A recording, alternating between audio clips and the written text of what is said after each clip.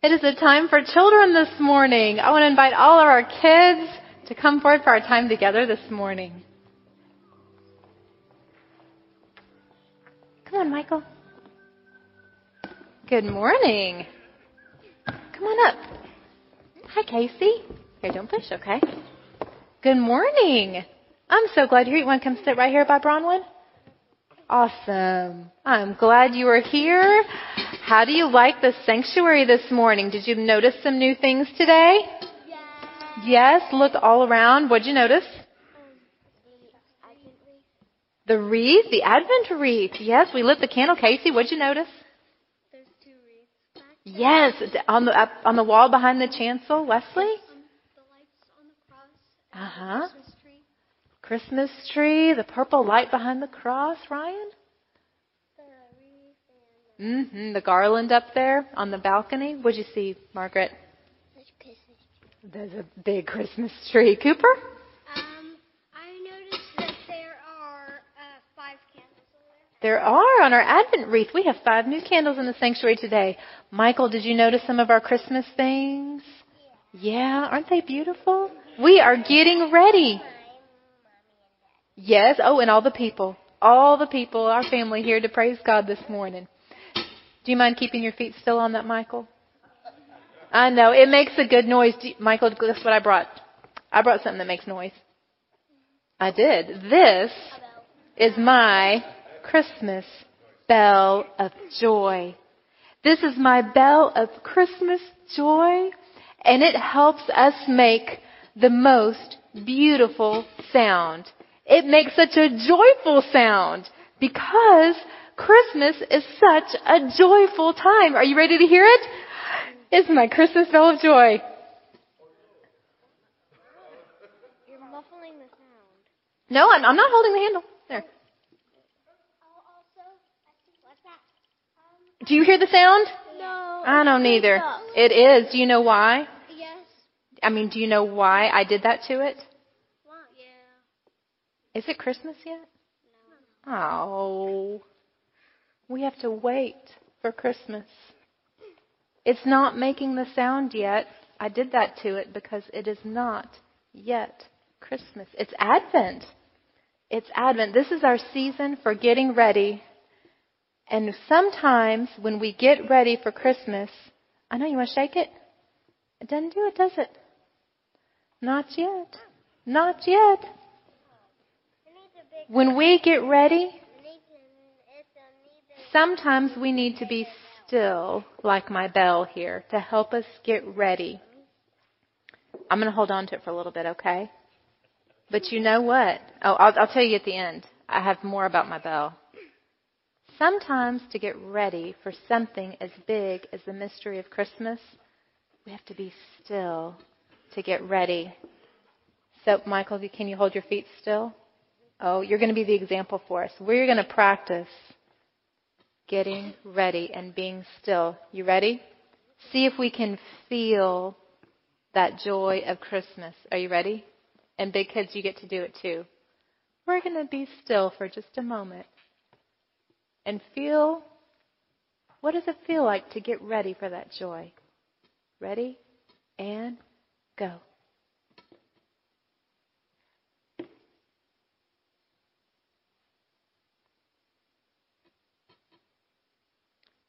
Did you feel the stillness? Are you ready to get ready for the joy of Christmas? Because you know what? On Christmas, this really is going to make a joyful sound. Such a joyful sound. And you all are going to help. You all are going to help. But for now, we have to get ready. I will get my dirty James. Yeah? Can you get a hand? All right. And let's pray together. Oh, we got lots of hands. That's good. As we say, Dear God, thank you for this time to get ready, to wait. Oh, Lord, help us to wait for the joy, for the great mystery of Christmas. We love you, Lord. Amen. Amen.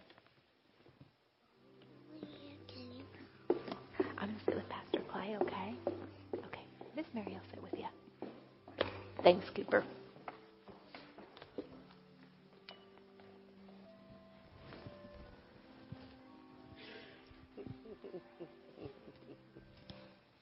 Amen. Thank you, Pastor Caroline, for always bringing a good word to kids of all ages every Sunday.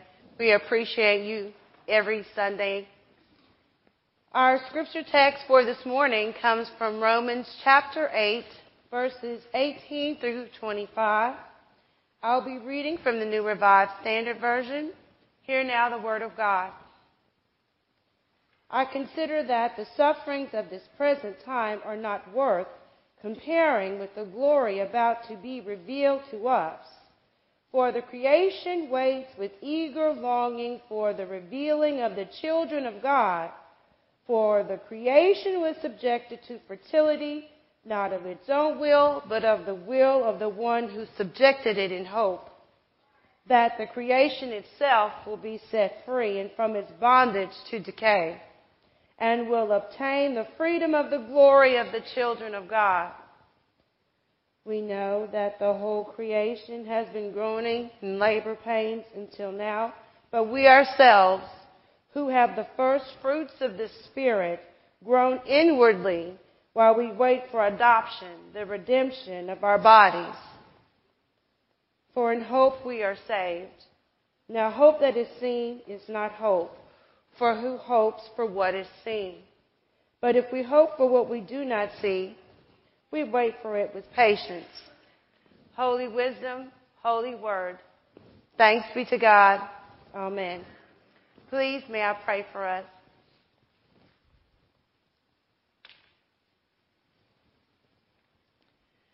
Dear Lord, in the vast deep darkness, while you were creating the world, your living Spirit hovered over the waters.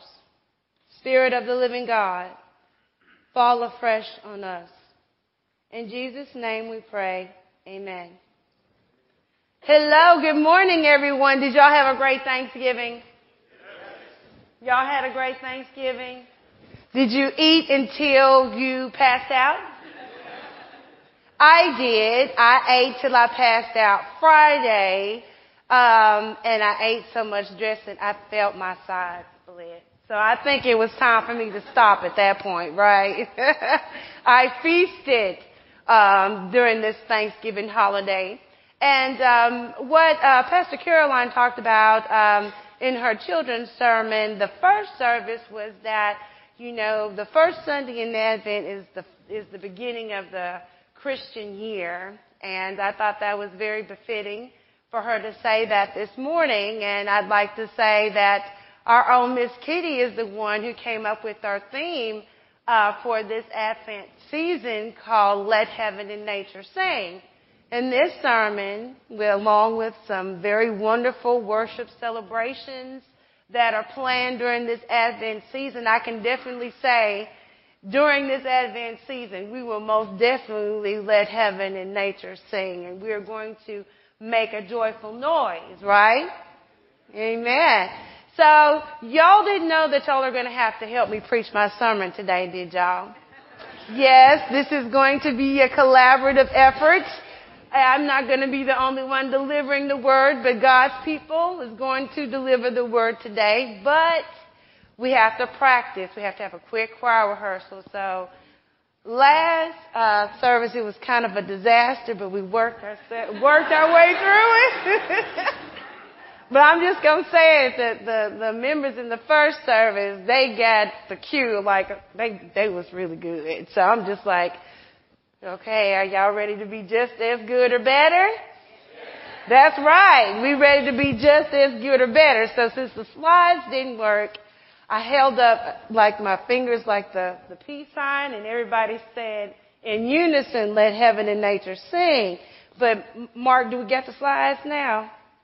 Okay, there we go. So don't fall asleep. Don't fall asleep. You got to stay awake. So when you see that slide, we're going to, read it, collectively and responsibly together when the time comes. So we're going to practice. You ready, Mark? You ready? Y'all ready? All right. We're going to practice. Joy to the world. The Lord has come. Let earth receive her king. Let every heart prepare him room. That's what I'm talking about. That was just as good or better. So don't fall asleep, y'all, because eventually it's coming. Speaking of, joy to the world, when I was reading the text for today and just researching, what does it mean to let heaven and nature sing? And I think that the person that really hit the nail on the head is Isaac Watts. Isaac Watts is a very, very important person. He's a famous English poet, and he is also an Anglican priest. He wrote the most famous Christmas hymn in 1719, which is Joy to the World, which is one of my favorite hymns as well because I just love to sing it. And what's so amazing about Reverend Watts is this. He wrote 43 hymns that are used by the mainline denominations within this country and around the world. And if you look on the screen, it says Methodist. We love, Reverend Watts hymns a lot. And the amazing thing about the hymn Joy to the World, according to sacred music professor Michael Hahn at Perkins, Reverend Watts didn't write this hymn based on the Luke 2 narrative that, you think that he wrote it on, but it wasn't. He based it on the scripture that was read previously, which was Psalms 98. The focus of the hymn for Reverend Watts, according to Dr. Hahn, is this, that the focus is on the second coming of Christ rather than the first. So when we examine what the scripture passage that was read earlier and we compare it to the hymn's Joy to the World, we can safely, make the inference that both the Apostle Paul and Reverend Watts wants us to know and remember that not only does Christ reign in our hearts and in our lives, but Christ rules over creation as well. And because of that, we have something to be thankful for because God left glory, was born, moved into the neighborhood, became a man, started a ministry, and settled on the corner of West Avenue B. Because of that, we are able to walk into a magnificent participatory relationship with God. And Paul is teaching us that all of creation, not just people, are going to give thanks and praise to God, not only in the good times, but in the bad times as well. So when we examine the passage of Scripture, Paul mentions the creation 3 times in the first 3 verses of the passage. And in ancient Greek, the meaning of creation is like a founding of something out of nothing. And that something out of nothing is not just creation, but it's people as well. So that is a reason for us to just rejoice. We don't have anything to be anxious about. We don't have anything to worry about because in due time, God's glory is going to be revealed in us and through us. It's just a matter of time. Paul is saying, don't worry about what's going on. This is things that have to happen in order for us to step into the new age. Now, I love the analogy that he uses of life going through labor pains and moaning and groaning like a woman giving birth. I am a mother. I know what those pains feel like. Moaning and groaning it is. It's not an easy task. It's almost like you would rather be dead than to go through the pain that you're going through right now. I mean, Carol Burnett, do y'all know who Carol Burnett is? I love her. She was kind of sophisticated, with me growing up in the 80s, but I used to love watching the Carol Burnett show. And I laughed so hard when she was talking about having a baby in one of her comedy bits. She said, it's like squeezing something the size of a watermelon out of something the size of a tangerine. And I just fell out laughing. I'm about 7 years old, and I just fell out laughing. And this is where Paul is comparing the changes that we have to go through in life as Christians to somebody giving birth. Why? Because you're just so happy when it's over. Weeping may endure for the night, but joy really does come when it's all over, right? So Paul is giving us and painting a picture not only of anguish, but of confidence that we should have as believers. So you're like, okay, Dina, that was cute. That was nice. So what does all this have to do with living the Christian life and how it applies to what we're going through for the Advent season? Well, it means three things. It means hope, it means remembrance, and it means entrance. The first thing is that we're giving hope through the assurance of God's love in Jesus Christ, that we can transcend our circumstances because of the assurance of God's love in Jesus Christ. That means that when our life circumstances come crashing down on us like tsunami waves, because of who we are to God, as sure as there is God, there is hope. And we are waiting and anticipating, and we have hopeful anticipation as we await for Christ to come back and we begin to step into the new age. The second thing that we can learn from this is this. We got to remember, because Christ left glory, was born, became a man, started a ministry, we are able to be active participants in the reign of God. That means that we are publicly considered God's children, and God's glory is going to be revealed in us and through us and among us. And finally, entrance. Because of the love of God in Jesus Christ, we can enter into the process of sanctification where we can experience salvation, not with the hope of getting to heaven, but we can experience salvation and hope in this lifetime right now. And that is a wonderful thing to know. And because of all that, all I can say is, bless the Lord. That's all I can say is, bless the Lord and let heaven and nature sing. Amen. Y'all got me. We ready. Bless the Lord. All the works of the Lord. Give thanks to God and highly exalt God forever. Bless the Lord, planets, moons, stars, moons. Give thanks to God and highly exalt God forever. Bless the Lord, mountains and hills and oceans and rivers and seas. Give thanks to God and highly exalt God forever. Bless the Lord, all that grows, crops and vegetation and trees and flowers that bloom. Give thanks to God and highly exalt God forever. Let heaven and nature sing. Bless the Lord, all the animals of the earth, all the birds of the sky, the beasts of the fields and the jungles and the plains, creepy, crawly things. Give thanks to God and highly exalt God forever. Bless the Lord, all the priests of the Lord.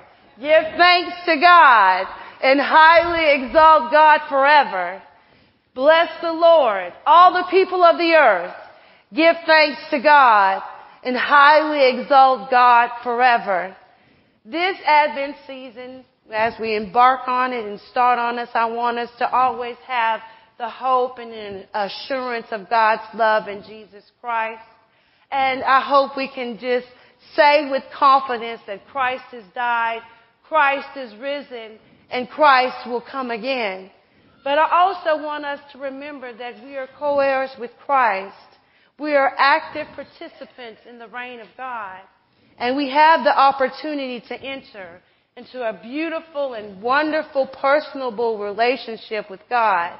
And not just people alone, but all of creation.